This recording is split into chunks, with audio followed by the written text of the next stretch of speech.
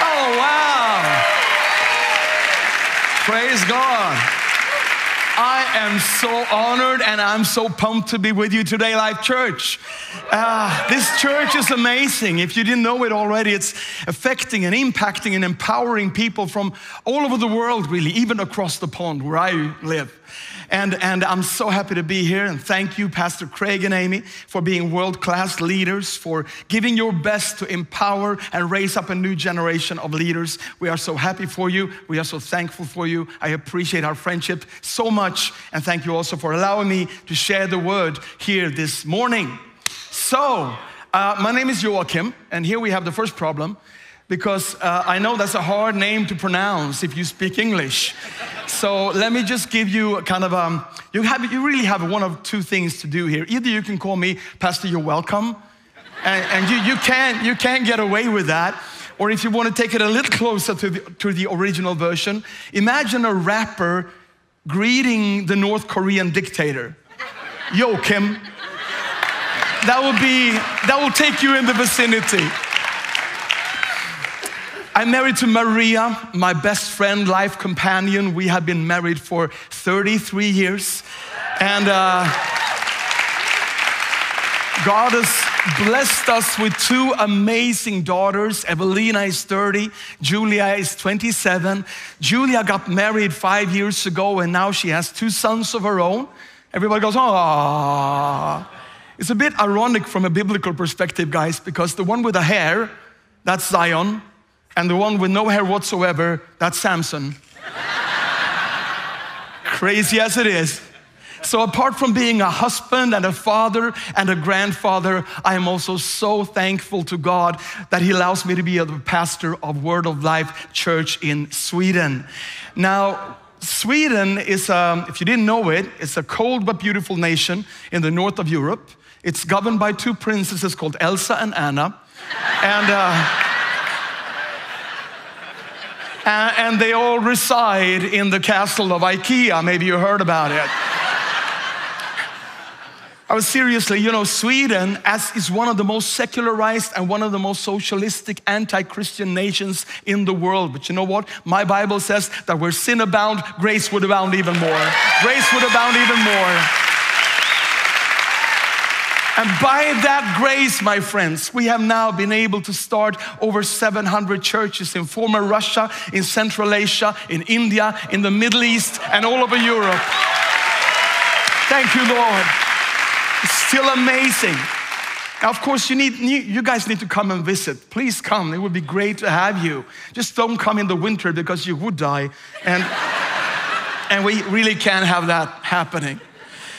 So today I want to share a message with you that I call Spirit Comes, Church Goes. Spirit Comes, Church Goes. And we're going to start out in the book of Acts, the 2nd chapter. Read the story of the day of Pentecost.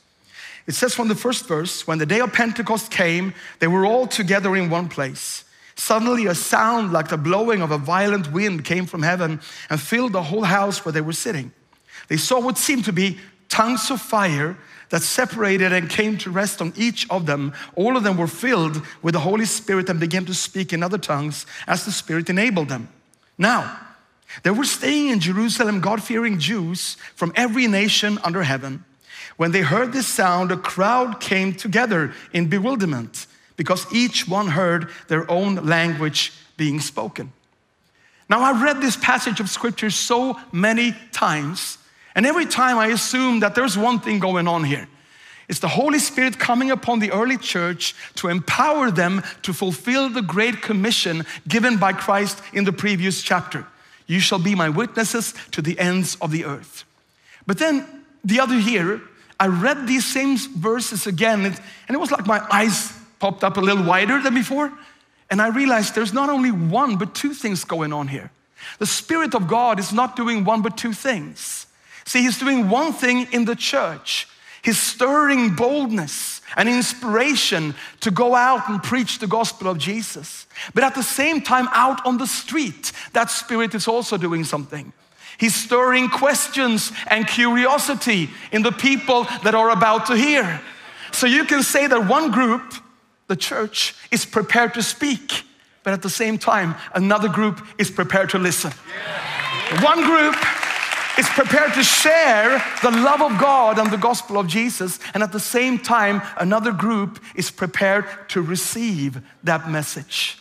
Praise God. And we started teaching this in our church and praying for this to happen, and started to realize more and more that every time we as a church come together and we come into the presence of God and we come into the praise and worship atmosphere and the Spirit starts moving in our hearts, at the same time, we're starting to dare to believe that out there somewhere there will be a neighbor, a relative, a colleague, a classmate. Someone in your world is at that moment being prepared to receive the message that you are being prepared to share.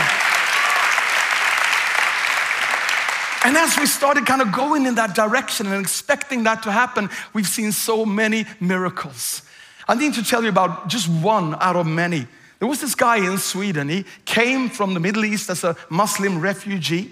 He was 25 years old, and he ended up in a city about 1 hour north of where we are. So trying to settle into this cold nation now, this guy was, trying to do the best of it. But then last summer, he had a very, very special experience. Every night as he lay sleeping, he had the same dream over and over again. And in the dream, he saw a big auditorium with thousands of people who were standing like this. And this guy was a Muslim. He's never been to a church. He didn't know what to do with this dream, and he couldn't relate to what was going on. So he started to head to the streets of his city, asking random people, "Excuse me, do you know of a big auditorium where thousands of people are standing like this?" Now, brothers and sisters from America, you need to know something about Swedish people, okay? Because you guys are like world champions of social interaction. Swedes, not so much. You actually talk to each other over here. A Swede has got very big problems with that. If a Swede comes over here and a Swede will go into an elevator and there will be a guy in there, an American, that American probably say, "What's up?" or something. And a Swede will be shocked. Why is this man referring to an app on my phone? What am I supposed to do with this information? How do I respond to it? Because in Sweden, normally strangers don't talk to one another.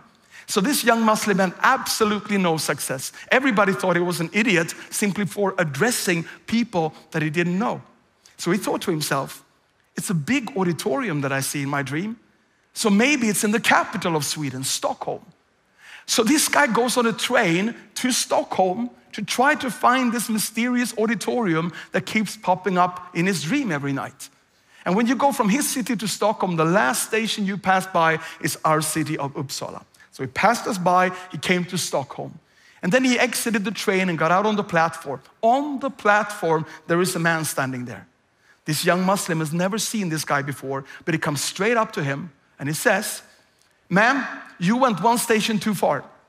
You need to go back one station." And this Muslim says, "Thank you." And then he goes back on the train. And he goes back one station to our city. And then he hits the street and he asks the first person that he sees, "Excuse me, do you know of a big auditorium where thousands of people are standing like this?" And this guy says, "That's Word of Life Church. Everybody knows that."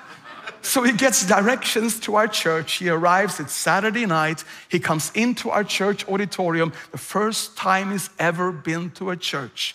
It's Saturday night, thousands of people standing like this, worshiping the Lord Jesus Christ. And the first thing this young Muslim hears is the altar call. Maybe you're here tonight and you don't know Jesus. He hears the gospel, he opens his heart, and he accepts Jesus Christ as his Lord and Savior.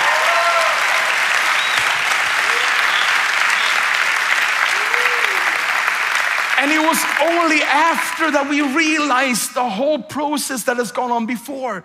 The amount of heavenly coordination that went into this project. God gives this guy a dream and puts it on repeat. And then he places an angel on the Stockholm train station to guide him to our place. When he enters our auditorium, he exactly identifies it from his dreams. He remembers, he recognized the balconies, the color schemes, the backdrop, everything. And we realize that's how much God loves one single individual. Praise God. Truly, He's preparing us to speak, but He's also, more than we realize, preparing our world to listen. So if God prepares us, and if God prepares the world, then what is our part to play in the whole equation? What are we supposed to do? Two things, my friend. And number one, simply this: dare to believe that the Holy Spirit is with you. Dare to believe that the Holy Spirit is with you. Jesus says in John chapter 14, this is the very first time that He goes in depth speaking to His disciples about the Holy Spirit that will replace Him on earth. And He says, verse 16, I will ask the Father, and He will give you another advocate to help you and be with you forever. I find it so interesting that when Jesus now introduces the person of the Holy Spirit, the first thing He wants you to know is not that this Spirit is big and powerful, although He is. And it's not that this Spirit will give you goosebumps, an emotional experience sometimes, although He might. The first thing Jesus wants you to know about the Holy Spirit is that He will never, ever leave you. He will always be there. He will always be there. And this means that there will be days when you feel His presence, and how we love those days. But that also means that the days where you don't feel anything at all, He's just as much with you. Because hear me out, church, the Holy Spirit is not with you because you feel Him. He is with you because Jesus promised He would be. And Jesus never lies. Sometimes you just need to add extra faith to the promise of Christ that the Spirit will always be with you. And I was on a plane the other year, and I was going to the Faroe Islands. I'm introducing a whole lot of European geography here. The Faroe Islands is a small group of islands in the middle of the Atlantic. I don't know how they ended up there. I don't know how people ended up there. But I was going there to preach at an Easter conference. And I was sitting there minding my own business, reading my Bible, getting my heart prepared for the messages. Next to me was a huge man. Let's just call him extra, extra, extra large in every direction. And apart from being huge, he was also drunk. Drunk. He was so drunk, I was almost intoxicated by the fumes that came out of his body. And again, a little lesson in Scandinavian behavior. Because he was very drunk, he was very loud. And because all this plane was filled with Swedish people, when somebody's very loud in Sweden, everyone else quiets down. So now this guy has got a solo performance on the plane. He's sharing with everybody whatever pops into his mind and heart, and we have to listen regardless of whether we want to hear him or not.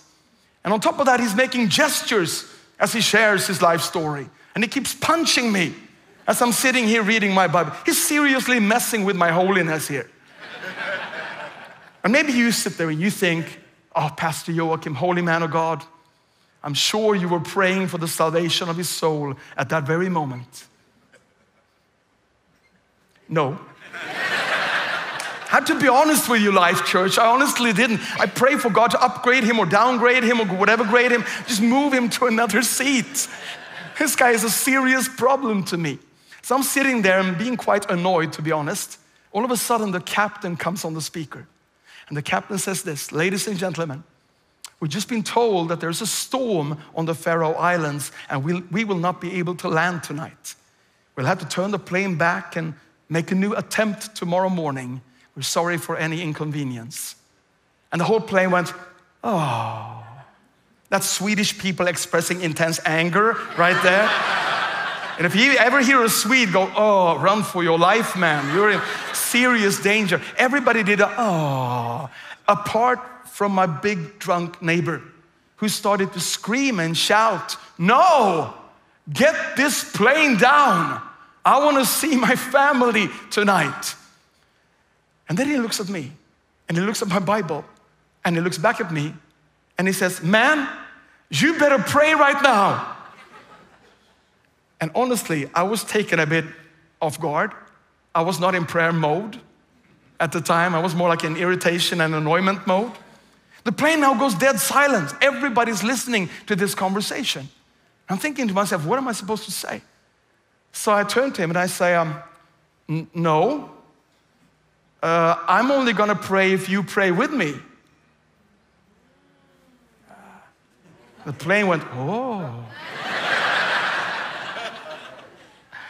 And he thought for a while and then he said this, no, I don't believe in God. Isn't it amazing that he wants me to pray to a God that he does not believe in? So I said, well, if you don't pray with me, I don't pray either. The plane went, oh. Then he thought for a while, and then he said this, if I pray with you, will we be able to land tonight? Oh. The plane is now dead quiet. Everybody wants to know, what will the Bible guys say now?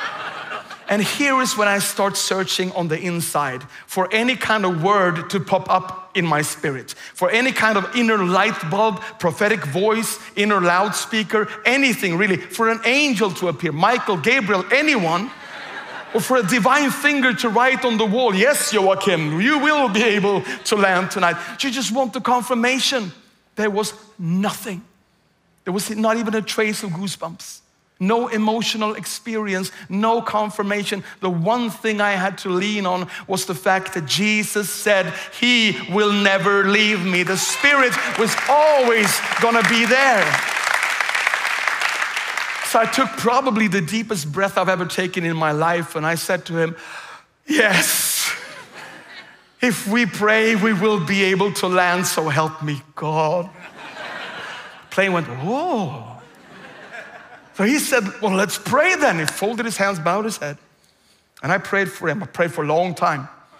Extended version, director's cut prayer. I prayed for a long time, wanting to allow God maximum time to perform this miracle. I prayed for the salvation of his soul, for his work, for his family, whatever. And then finally I said, dear Lord, I pray that we will be able to land tonight in Jesus' name. And I said, amen. And he said, amen. And the whole plane said, amen. No, they didn't do that. I kid you not, 5 seconds later, the pilot is back on the speaker saying, ladies and gentlemen, we just heard news from the Faroe Islands. The storm has cleared and we will be able to land tonight.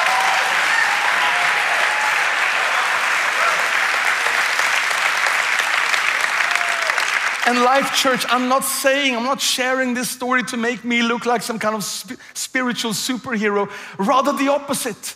I want to emphasize and underline that sometimes you don't feel anything at all. But when you dare to believe that even in your darkest moments, even in your quiet times, even without any kind of emotional experience, he will be there just as much. He will never leave you. He will never forsake you. He will always be there. When you dare to do that, that's where the church prepared to share will connect with the world prepared to listen. That's when you prepared to speak will connect to the world prepared to receive. Amen? Amen.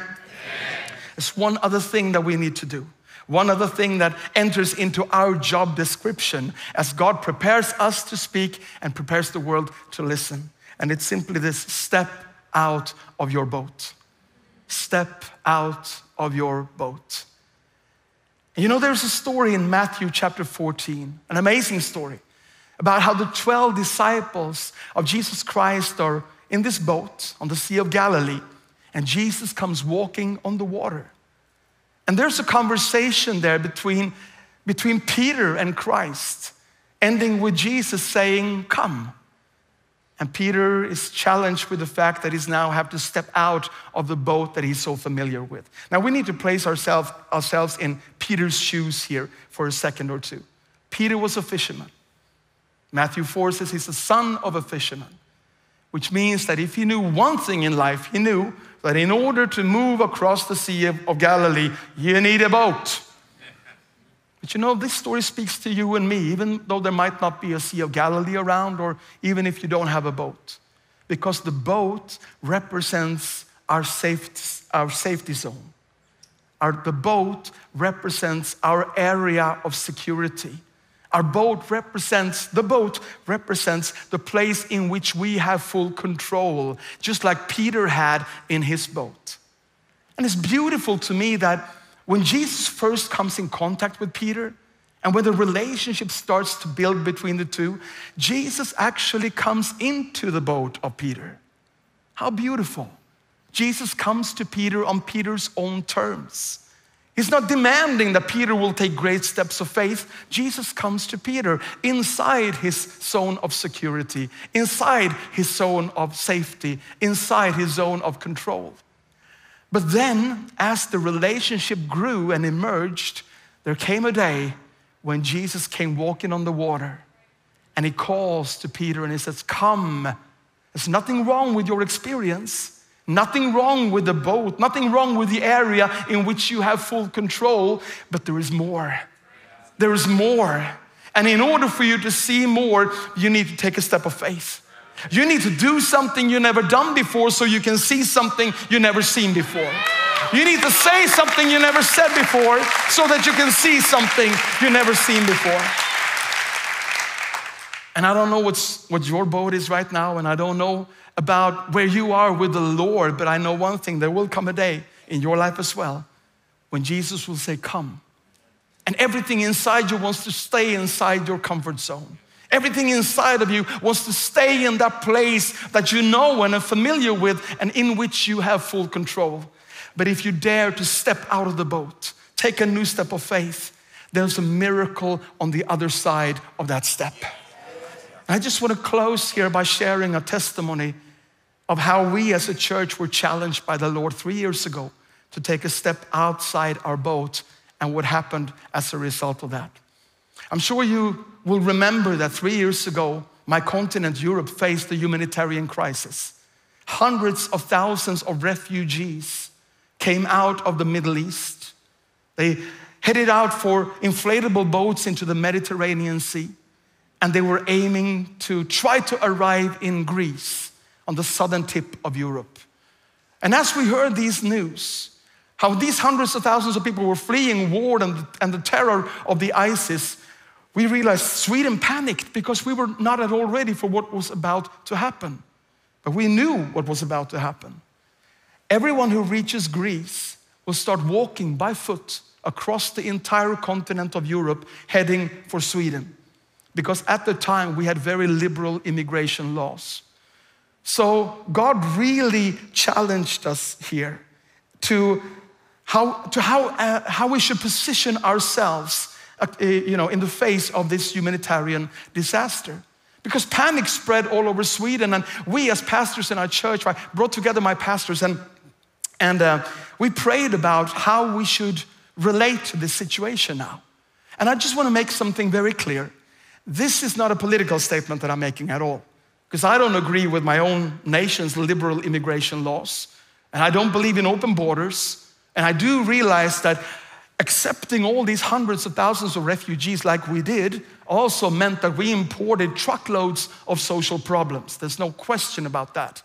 But you see, these were our laws, and these people were coming anyway, which meant that we had really two options. Either we would distance ourselves from the situation and complain about it, or we can step into this situation and we can believe that somewhere inside this humanitarian disaster, there might be a seed of revival.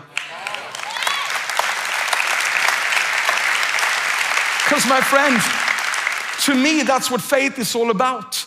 Faith does not deny the problem, but faith chooses to see the potential inside the problem. Faith does not deny the obstacle, but it chooses to see the opportunity inside the obstacle. So we flew people down to Athens, Greece to set up a Welcome to Europe station. And then we coordinated all of our Word of Life churches on the route from Greece in the south to Sweden in the north, so the refugees could go from one Word of Life church to the other as they were heading north. And when they came to Sweden and came into our city, we put a big banner on our church saying, "Refugees welcome." Do you know what happened? I'm gonna tell you. Hundreds and hundreds of Muslims started flooding into our church. And we gave them food, we gave them clothing, we gave them medical care, but more than anything, we told them that God so loved the world that he sent his only begotten Son, that whoever believes in him should not perish, but have everlasting life. And they were amazed, because the one group that they had thought would reject them in Sweden, the Christians, turned out to be the one group who embraced them. And they said time and time again, why are you doing this? Why are you welcoming us with open arms? And we said time and time again, because the symbol of our faith is not this, it's this.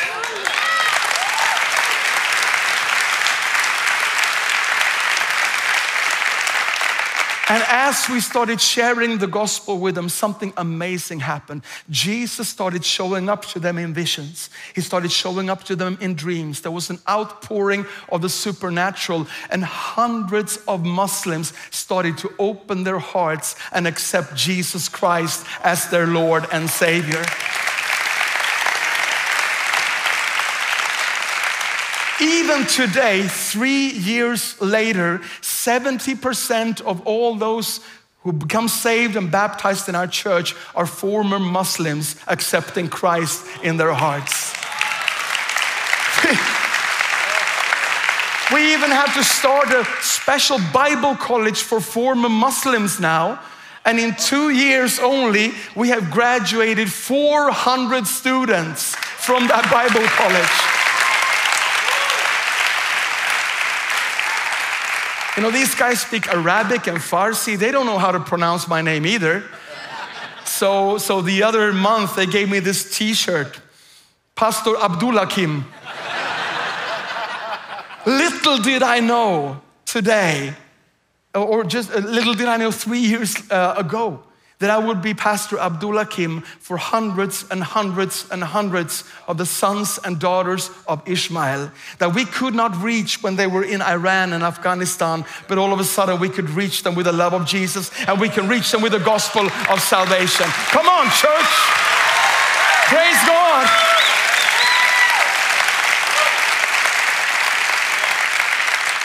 And this has also opened up the entire Middle East for us. Now we have churches in the Middle East, Bible schools in the Middle East. Here's a picture of me preaching in Egypt for 10,000 Arab young people. This message was broadcasted live on YouTube. 2.5 million people all over the Middle East heard the gospel of Jesus Christ. It's a new day, I tell you. It's a new day. But you know what? The other Sunday, as I was worshiping with my church back home, I just looked around and I looked at my church and I saw all these people, all the hundreds and hundreds of former Muslims, realizing that a year ago, 2 years ago, 3 years ago, they bowed down to another God. But here they are lifting their hands to the Lamb that was slain. And I thought to myself, because I trembled inside and I realized, we were this close to missing this whole thing. And we could have missed it so easily simply by remaining in our boats, by not doing something that we haven't done before, by being afraid that we might come into uncertain territory, by acting more out of fear than out of faith. I don't know where you're gonna go, where Jesus calls you to leave your boat, but I know there's a miracle on the other side. And it's not just gonna be about you, it's gonna be about other people. We will never be able to break through as churches if we don't accept Jesus' challenge to step out of our boat on his command and believe that as we do, the church prepared to speak will connect with the world prepared to listen. Can we say amen in church? Thank you, Lord Jesus. Thank you, Lord. So let me just pray for you, that the Spirit of God will move your heart, and whatever you're heading into this coming week, this coming month, or the rest of this year, that you will be led by the Holy Spirit. And as Jesus calls your name, that you will be ready anytime to step out of your boat and see his kingdom advance. Father, we're so thankful to you. We praise your holy name, and we thank you for the reality that you are preparing us to share a message that you also are preparing the world to receive. Father, right now we yield to your voice, and we will dare to believe that you are with us, even when we don't feel it. And we will step out of our boat as you call us to. And as we do, Father, we pray that we will see the greatest revival this world has ever seen, and we will be right in the middle of it. Not for the glory of our name, but for the glory of the precious, wonderful, beautiful name, above all name, the name of Jesus. This we pray in Jesus' name. Amen. Amen. Thank you so much, Pastor.